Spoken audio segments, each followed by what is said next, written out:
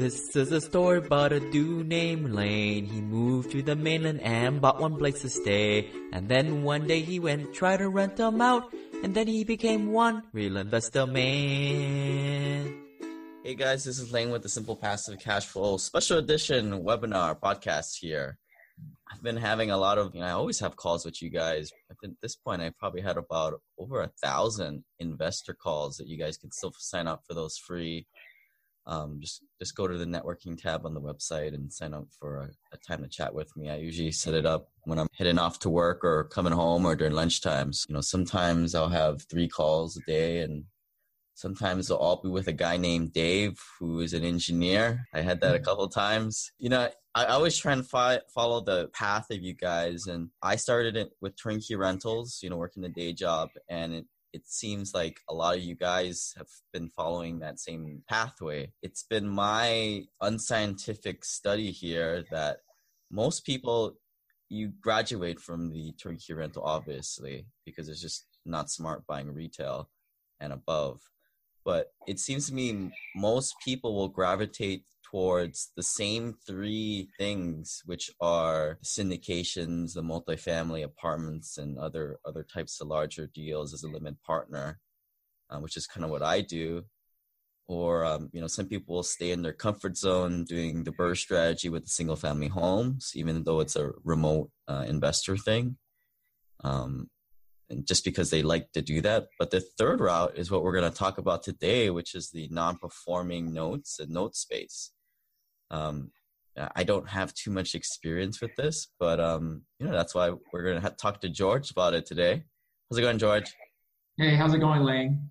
Thanks for having me on again. Yeah, so we had you back on December 20th, 2016, where you told us about your gut-wrenching story and how you went $28 million in the hole. And I still listen to that one from time to time. It was pretty emotional, I feel like, and, taking you back to that mindset. Yeah, it was. No, it was a tough time. And it was, as I revisit, anytime I go back there, it's a little bit tough. It was tough it hits from all sides, financial, certainly, but that triggers emotional, family, relationship challenges that all go along with that. When finances are good, it tends to kind of fill in a lot of gaps, but when they're dry and it's rough, a lot of those gaps get exposed, and it was a tough time. So I try to always look for the good in things, and I try to learn from your loss. And so that was the biggest loss of my life by far and away,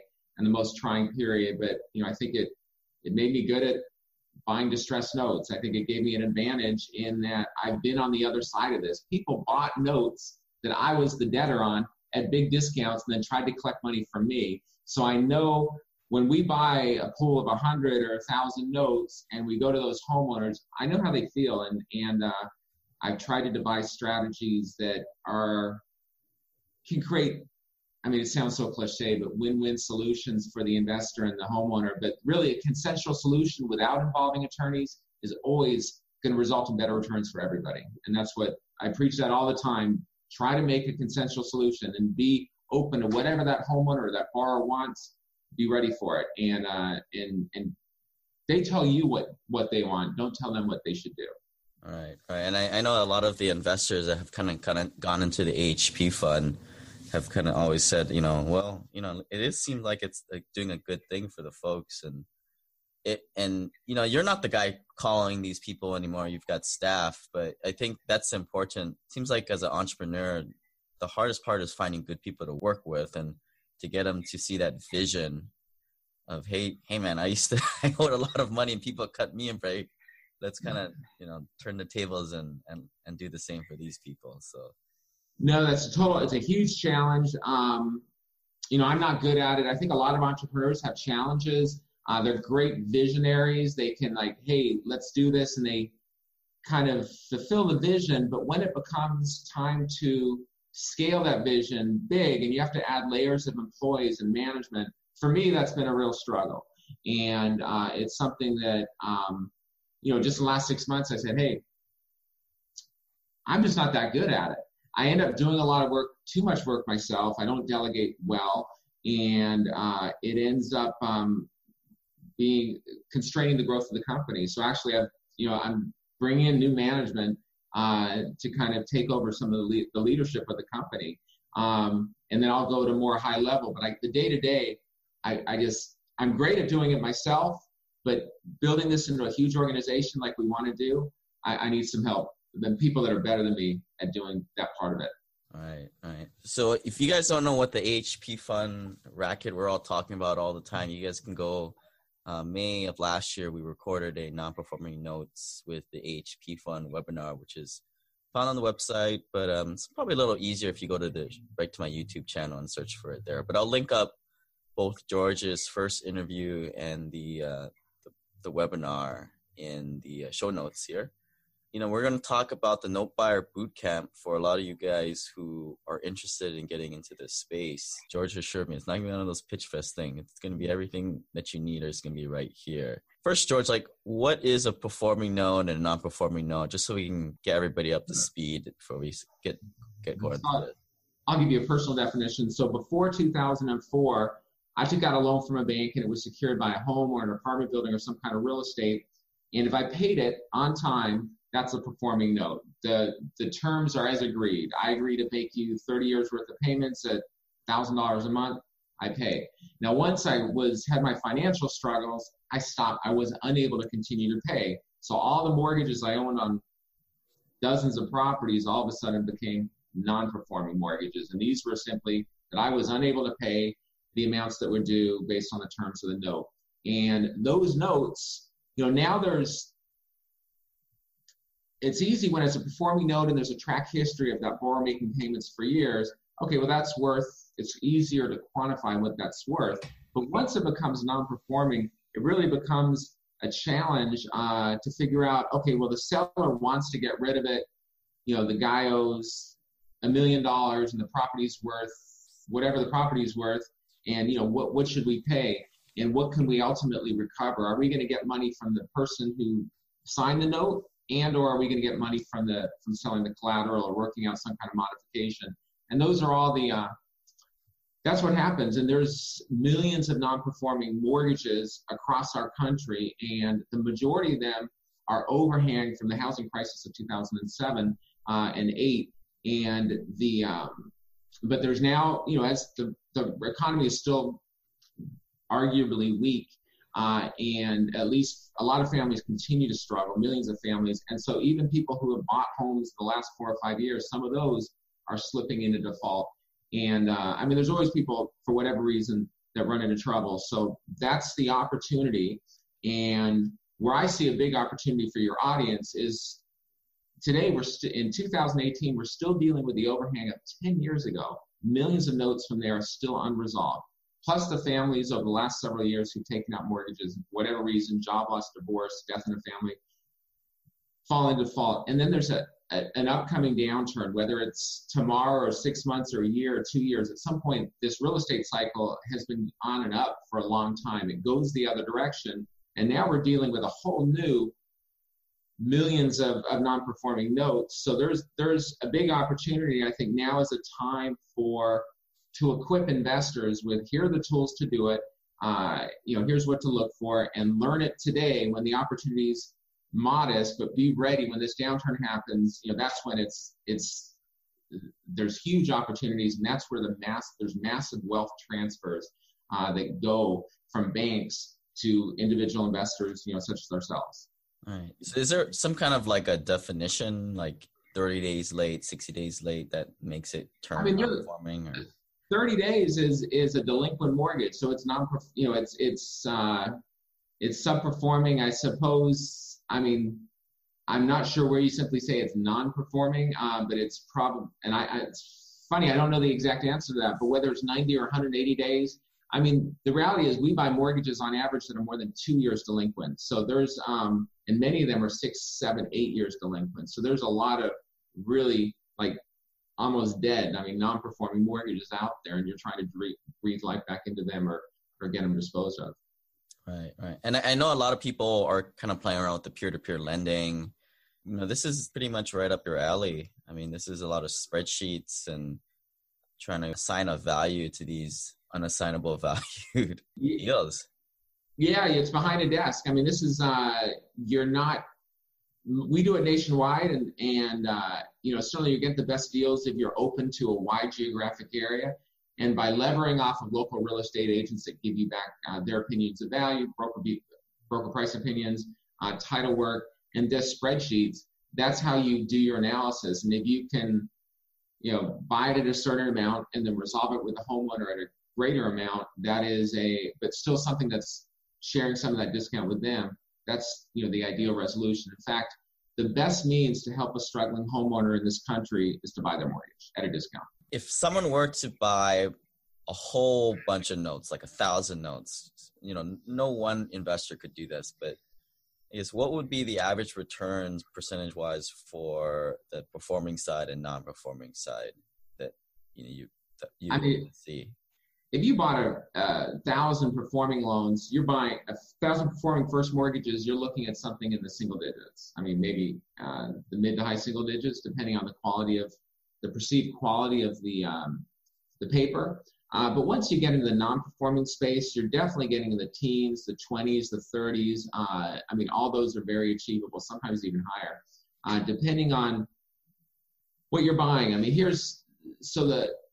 The bigger hedge funds, the bigger investors, they'll go after, there's a lot of money, just like in real estate, there's a lot of cheap money in the space right now, and they'll go after the higher value loans. So let's say mortgages secured by homes with values over 100,000, and especially over 150. There's going to be a lot of competition on those homes, and on those loans secured by those homes.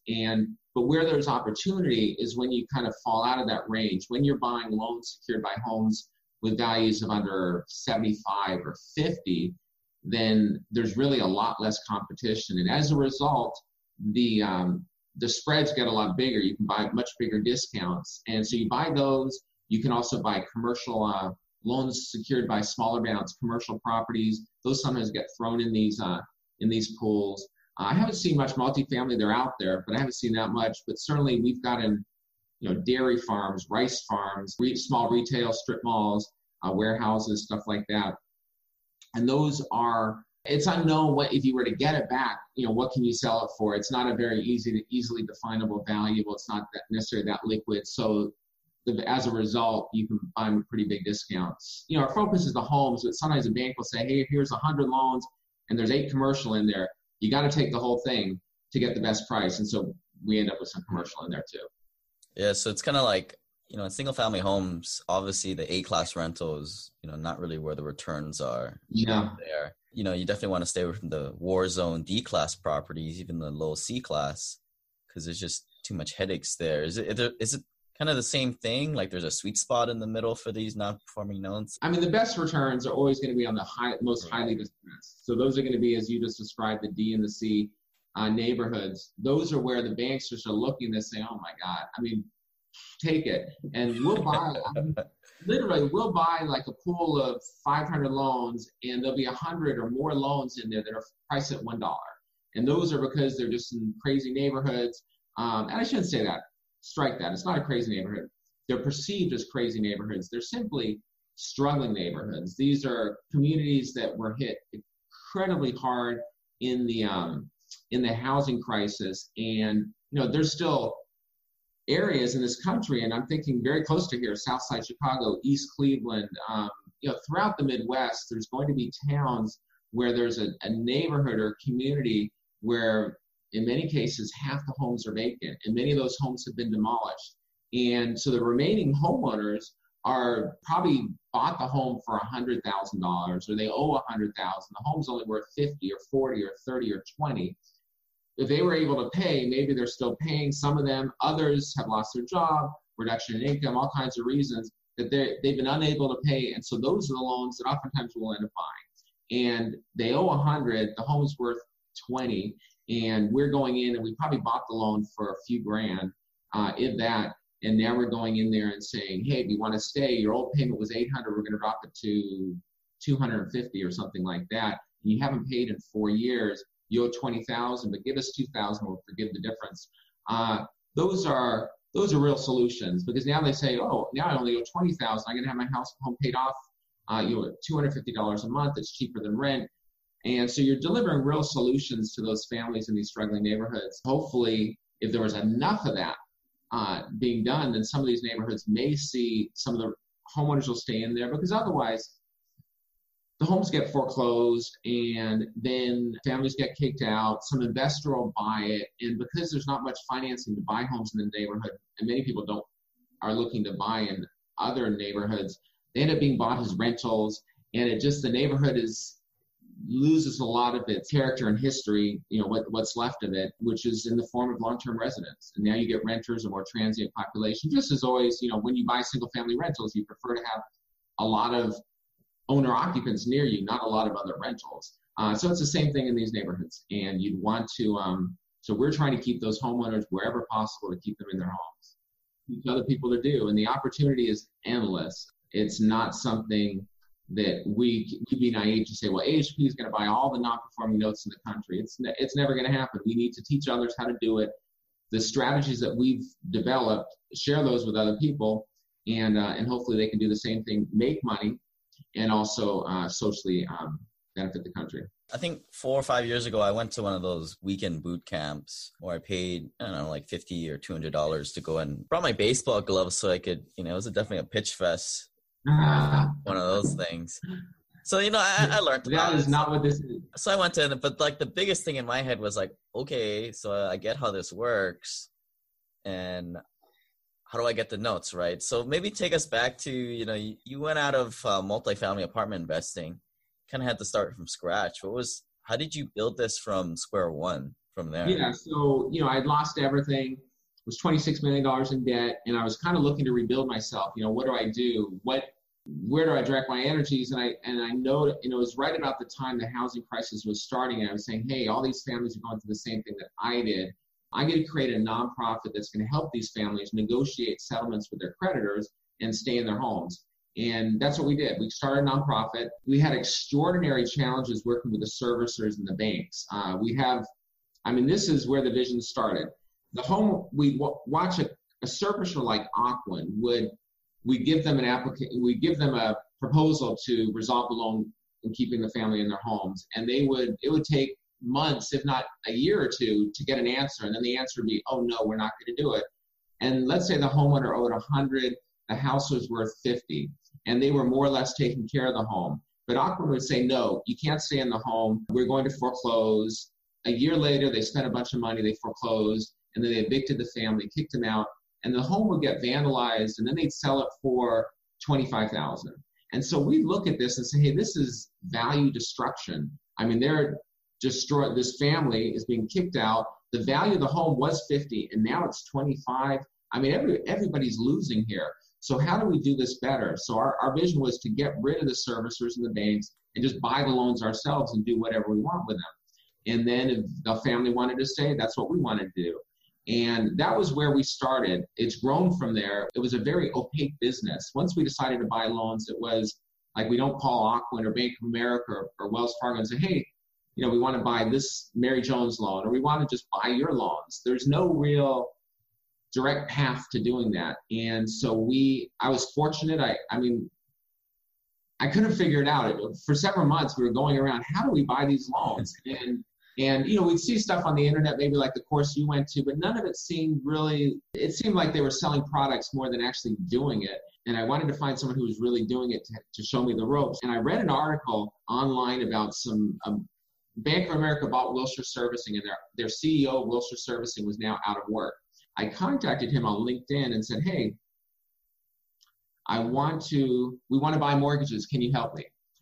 And we made a deal. It's funny, but he said, hey, wire me $4,000 and come to New York, and I'll spend a whole day with you, and I'll introduce you to everybody I know. And that's exactly what happened. We went to Bank of America. We went to a bunch of hedge funds. We went to Banco Popular. And all of a sudden, a couple months later, I was buying notes from those people he introduced me to. And that's where it started. And once you're kind of in the club, now people kind of know to call you, or you have a track history of doing deals. But that's where it started. So it wasn't a straightforward path at all. But once we're in, within 6 months, we were buying from some of the biggest banks in the country.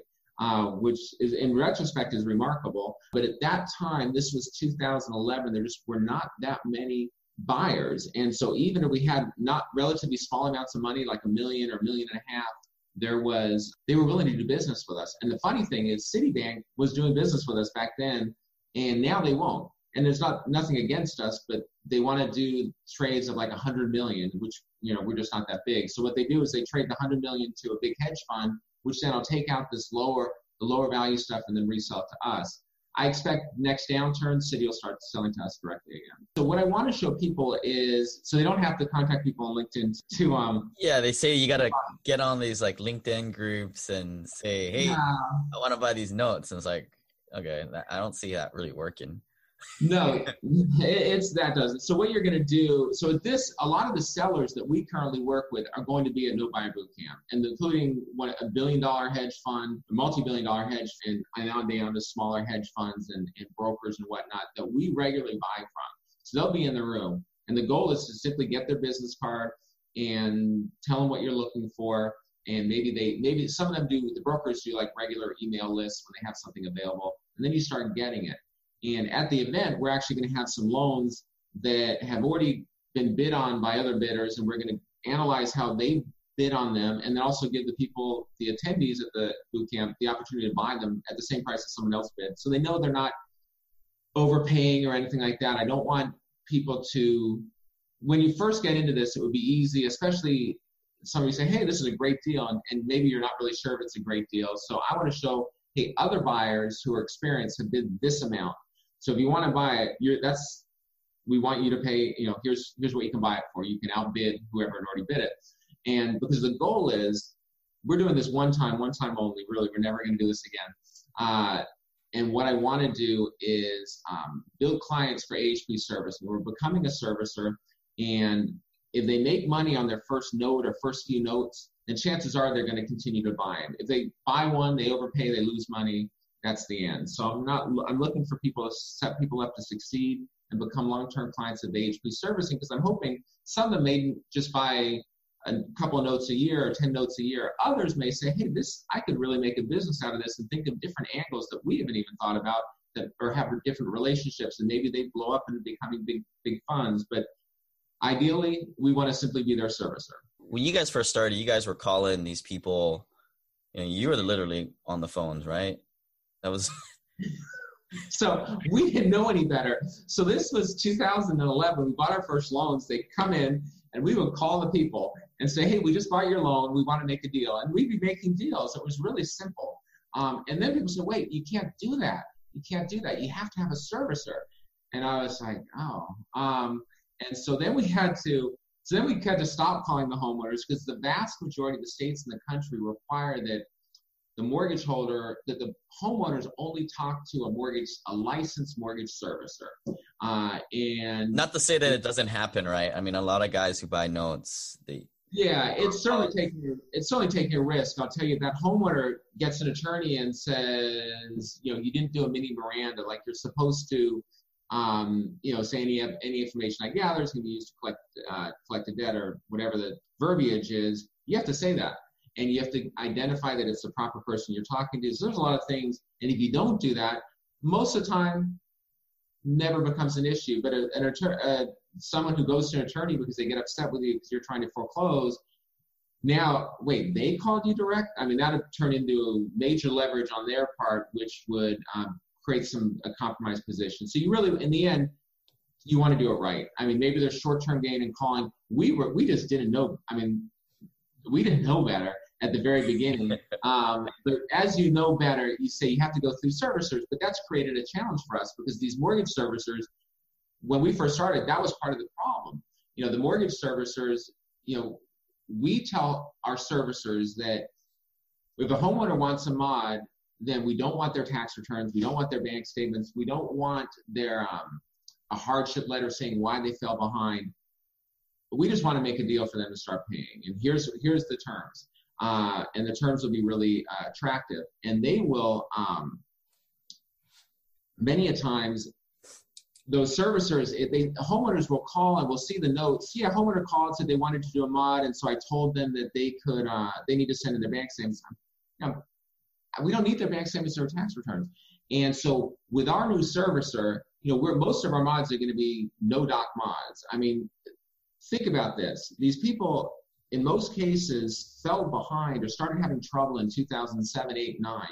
Now it is 7, 8, 9 years later, and they're still in trouble. So they've probably already gone that route. They've probably already gone to Ocwen and Bank of America, given their tax returns. So if you start saying, give me your tax returns, they're thinking, I've already done this. It didn't work out. I'm not going to mess with it. But you can just say, hey, if you want to do a mod, your payment's $800, we'll drop it to $500. You owe $20,000 delinquency, we'll drop it to $2,000. And you're just saying, this is approved.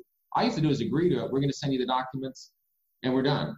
And it sounds like really simple, and that's what all servicers should do, but they don't. And that's what we're going to do. We're going to make it very simple. They bet on themselves because they're going to put some money down, which goes to the investor. And if they don't want to say, then we'll give you cash. We want to give them $1,000 or $500 for a deed in lieu, but it's really whatever they want to do. And so that's why we created a servicer which launches in 2 weeks to start servicing these for us and then for others. Right. It is this very similar to like the rental property space where, I always say go off of referrals for property management. But unfortunately, the vast majority of landlords out there, mom and pa's, are kind of just going to the big brokerage houses like Ocwen would be the equivalent for you guys. Yeah. And, like you get the guys who can't sell houses managing your property. And that's why you have all these bad landlord stories, I feel. Absolutely.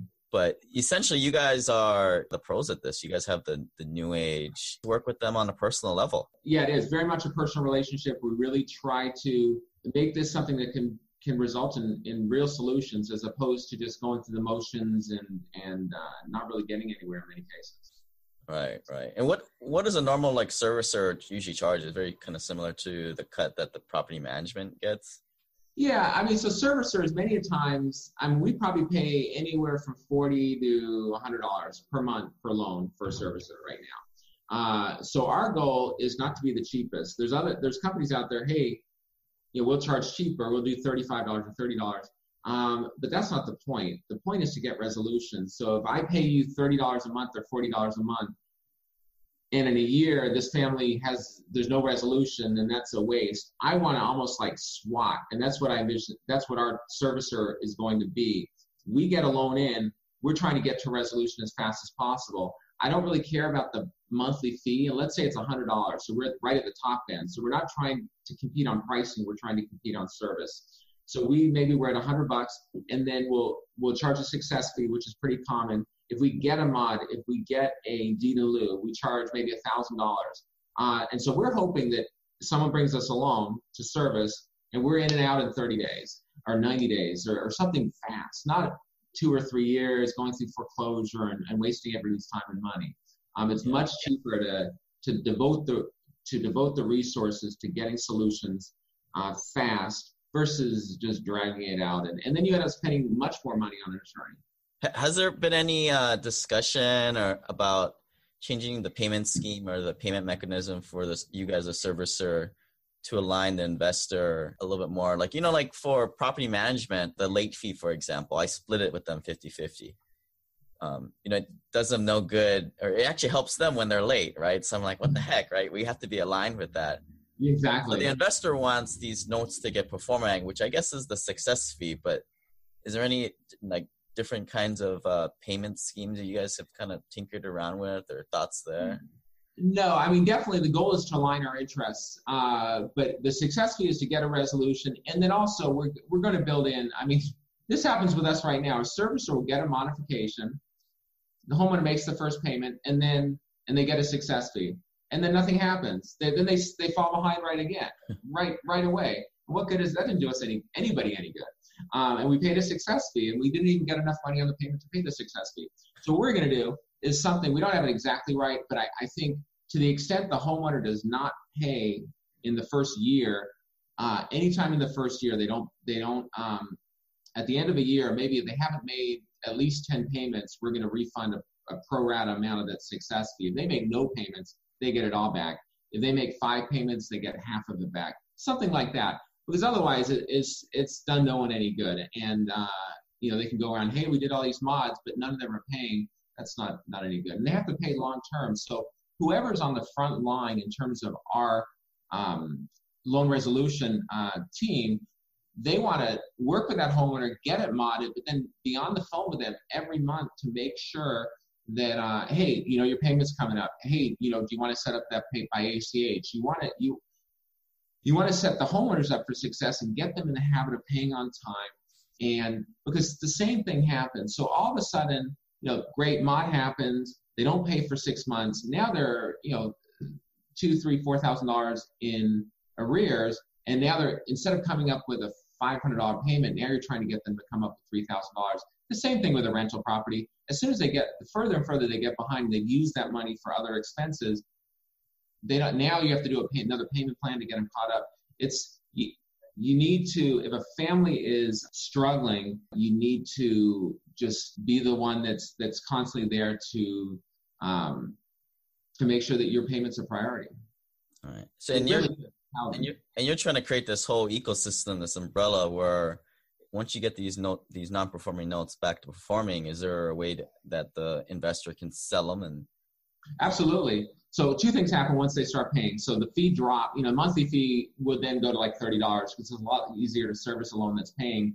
But what we do, and what I encourage other investors to do, our clients, is after a homeowner has paid on time for 6 months or on time for a year, the value of that loan has gone way up. It's stabilized at that point. It's stabilized. It's almost like you were mentioning turnkey rentals. It's now a turnkey loan. And you can sell it and say, hey, this family's back on their feet. They're making regular payments. You can predict what the outcome is much more readily. And as a result, you can sell it for a lot more. We sell lots of those to institutional buyers, but also sometimes to retail buyers as well, because there's such a demand. And they're willing to take, we talked at the outset about, non-performing, looking for double-digit yields, sometimes 20s and 30s, performing at, in the single digits. So you can sell these as singles or very low teens, and you're getting that spread. You bought it at pricing to make a 25% return, and now you're selling it to somebody who's willing to get a 8% return or 10% return or 12% return.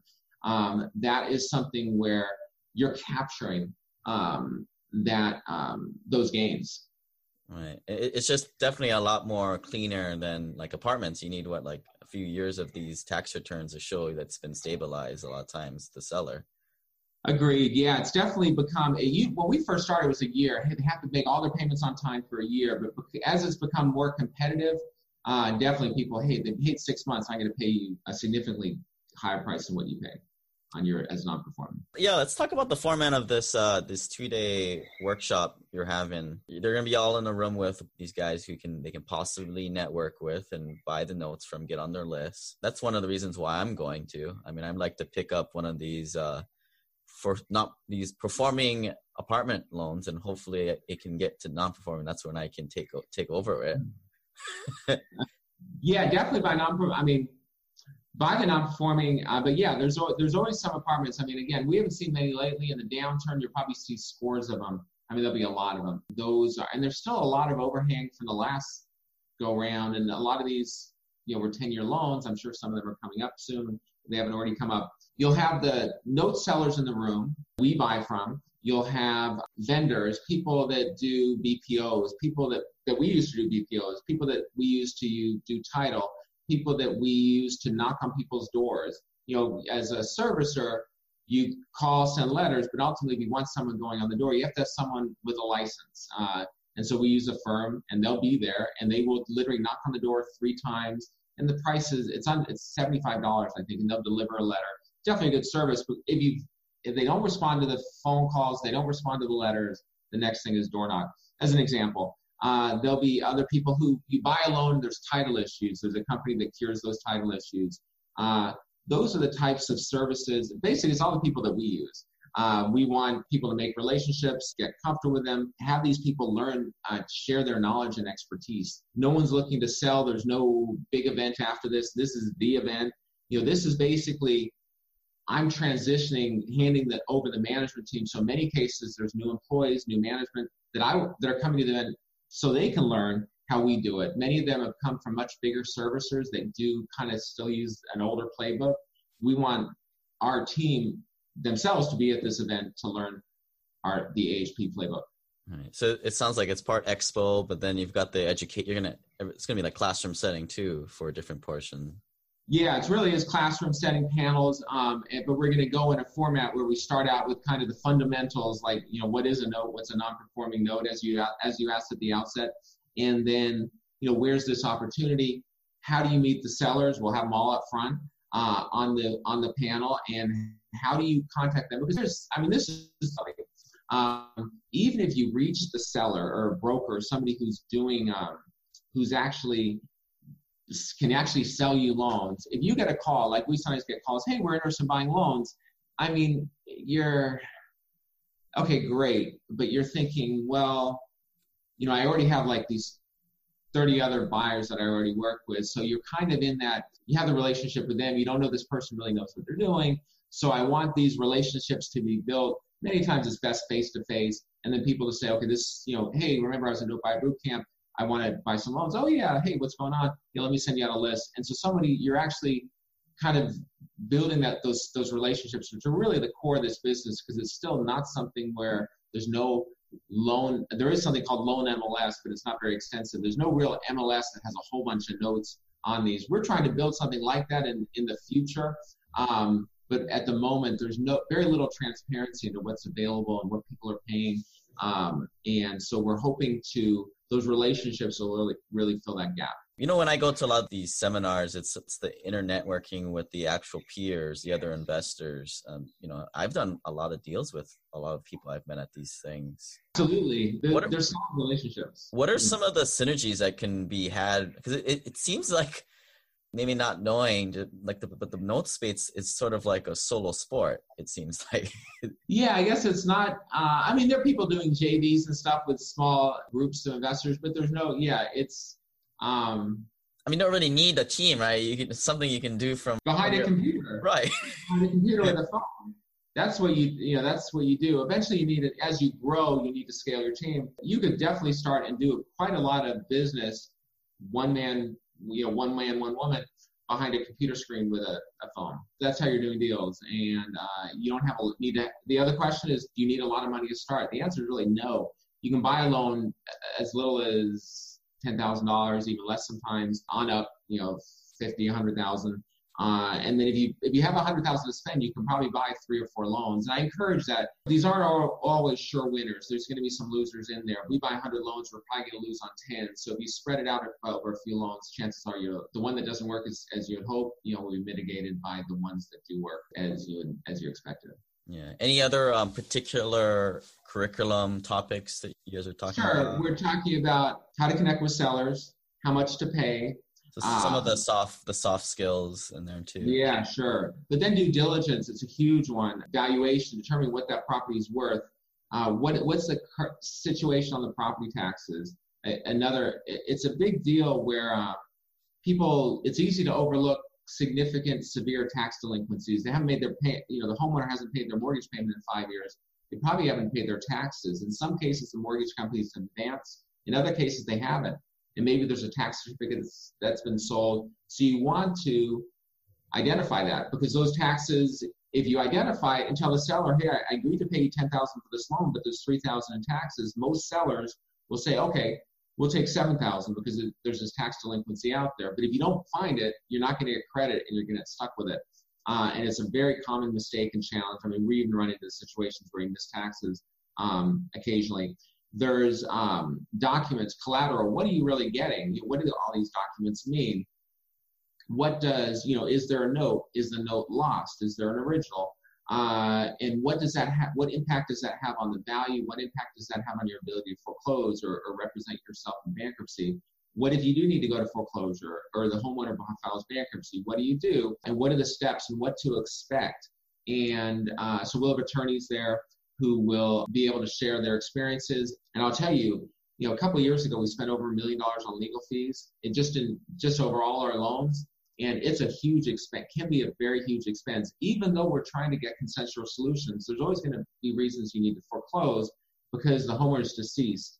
because there's a second mortgage that won't agree to a resolution, because the family's getting divorced and can't agree to any solution. All kinds of reasons. You'll have to go forward. And sometimes you don't have to go all the way, but at least to prompt a resolution. And those costs can be exorbitant.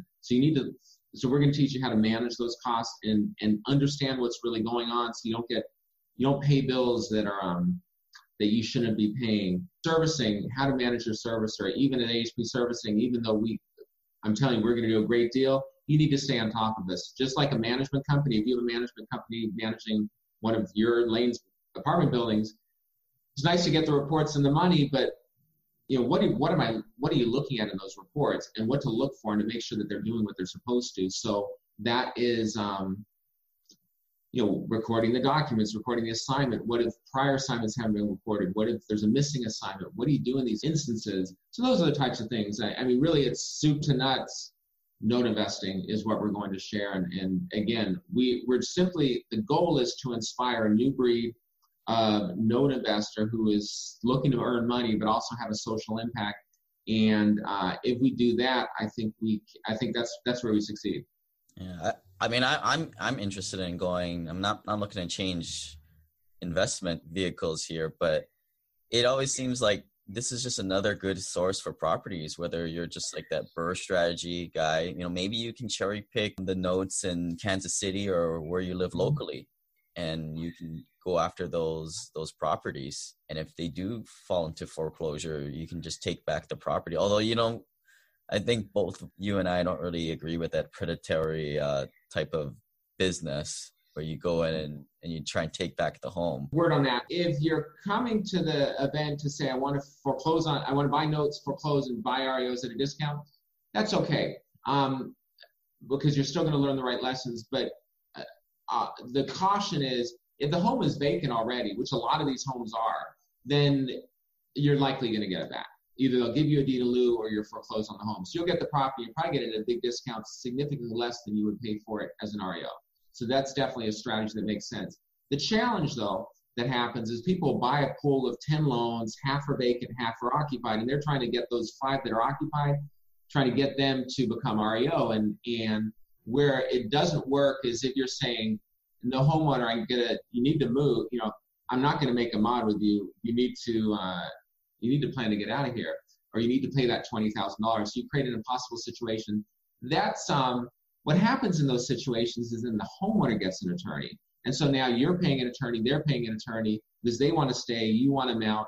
It is not going to have a happy ending. Even if you eventually get them out, you spend so much time and money on legal fees, it's not worth it. It's better to buy those 10 loans, the 5 or whatever percentage are vacant, those you're going to get back in all likelihood. So those, great, that's your REOs. The other 5, be open. The family might not want to stay. They might want to take a deed in lieu. But if they want to stay, you give them a mod. They make payments for 6 or 12 months. You sell the loan, you make a profit. You've made a profit in both circumstances. Now you use that money and you buy another pool and you get 5 more vacants, 5 occupieds, and you see where it goes. So I guess my message to anyone who's looking to buy these loans to get cheap REOs, and it's a great strategy, is to really be prepared to do what the homeowner wants. And you will get REOs, but you also, if you get some modded loans, those could be profitable too. Right. Don't force it. Just kind of go with the pitches or what the loan has. The funny thing is, go with what the homeowner wants. I mean, if it's vacant, it's easy because then the homeowner, you're just deed in lieu or REO. But if the homeowner's there, it's so much better to do what they want, as long as they can afford it. If they can afford to pay a payment that's going to give you a reasonable return, then take the mod and be happy. You're going to make some money. Better to pick up quick dimes than slow dollars, right? Absolutely, the case. Let's talk about this bidding format you guys have. It sounds pretty fun. Yeah, so I've heard about other events where people are teaching, hey, I'll teach you how to buy loans, and then, by the way, and I have some loans here to sell you, and they probably bought them at some price, and now they're reselling them at some markup to their participants. And that's fine, but what we want to do is we sell loans periodically. If you buy a big pool, sometimes we need to liquidate some promptly, and we will sell them through our existing network. And anyone who comes to the event will become part of our network.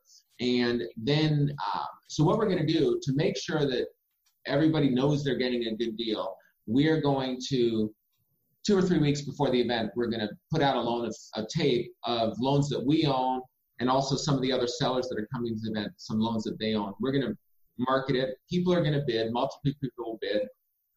And then at the event, we're going to share the tape, including what other people bid and what the high bids were. And then we can look at it, and you'll see, like, it's going to be it's kind of interesting to me was to see, we're selling a loan, and someone bids 40, another person bids 20, another bids 25, another bids 32 and 36. Where did all these, what methodology are they arriving at these bids? So we're going to kind of reverse engineer the bids that were made. And then in the end, the attendees can say, well, that high bid, that $40,000, I want to match it and I'll buy the loan. And that's fine. We'll award it to the person that's at the event if they want to buy it. The other times they can, and we'll actually give loans to everybody who participates will have a loan to review at worst. And at the end of the event, they decide, hey, I want to buy it, or it's not for me, or I learned something doing this due diligence process that it's not such a good price at 40. I should only be paying 30, so let that other guy buy it. Those are that's what we're going to do. So we really want to walk, it's always great to talk about theory, but we want to talk about step by step. Let's actually go through the motions of buying a loan and see what that really feels and looks like, because that's when it's where the real questions start. And we're going to have a whole bunch of experts in the room on every step of the way to help guide through those each of those steps. Yeah, so I'm sharing the website for you guys to check out. This is the notebuyerbootcamp.com. Awesome. April 18th to 19th in Chicago. I'll be there. You'll be there. You're on the panel. Yay. It's going to be great to see you. There I am. Yes, awesome. Very cool. Buck's going to be there. Buck's going to be there. And yeah. It'll be fun. It will be fun. And we want to hear, I need to learn more from you and Buck, for instance. It's amazing, but you've certainly introduced AHP a lot of investors, but also I think other people, including me, in the room want to learn from you as to how did you build this network? How do you start podcasting? It's turned into kind of a tremendous means to share news and to connect with investors. I see that. I'm awed by your operations. So I want, and I think a lot of other people want to learn from it. Yeah, I did it by accident, but I've kind of figured out what I did to reverse engineer it. I think we've got like a coupon code for the guy. Simple Passive is the coupon code. I think it's $200 off at this time, but I'll be there and George will be there. And anything else we missed there? No, I think I encourage everybody. This is something where we will actually walk you step by step in how to buy a note and how to buy notes and start a note business if that's what you want to do. And it is an opportunity, just like today. The opportunity is competitive, so the pickings are a little slimmer, but there's still opportunity. But if you can learn on what there is today, once the next downturn happens, that is the opportunity to really not only make a significant amount of money, but also do a lot of social good, because any investor who's attending this will do a much better job at resolving these than any bank or Wall Street backed fund. All right, guys. Well, check out the website, notebuyerbootcamp.com, and use the coupon code for $200 off Simple Passive. And if you guys got any questions, shoot me an email at lane@simplepassivecashflow.com, or, even contact George. George, you want to get your email out there for the guys? Sure. It's JNEWBERY@AHPFund.com. And I don't know if you've got any more books left. If you want to send me your mailing address, don't just send me your email, because we can't send it to your email. No, we did send out some Kindle books, I think. Sure. I know some people don't really like the physical books, but yeah, send me your mailing address and we can get a Burn Zone book out to you guys. Appreciate it, George. We'll see you in April. All right, look forward to it. Thanks a lot, Lane. This website offers very general information concerning real estate for investment purposes. Every investor's situation is unique. Always seek the services of licensed third-party appraisers and inspectors to verify the value and condition of any property you intend to purchase. Use the services of professional title and escrow companies and licensed tax, investment, and or legal advisor before relying on any information contained herein. Information is not guaranteed, as in every investment there is risk. The content found here is just my opinion, and things change, and I reserve the right to change my mind. Above all else, do your own analysis and think for yourself, because in the end, you are the only person who is going to look out for your best interests.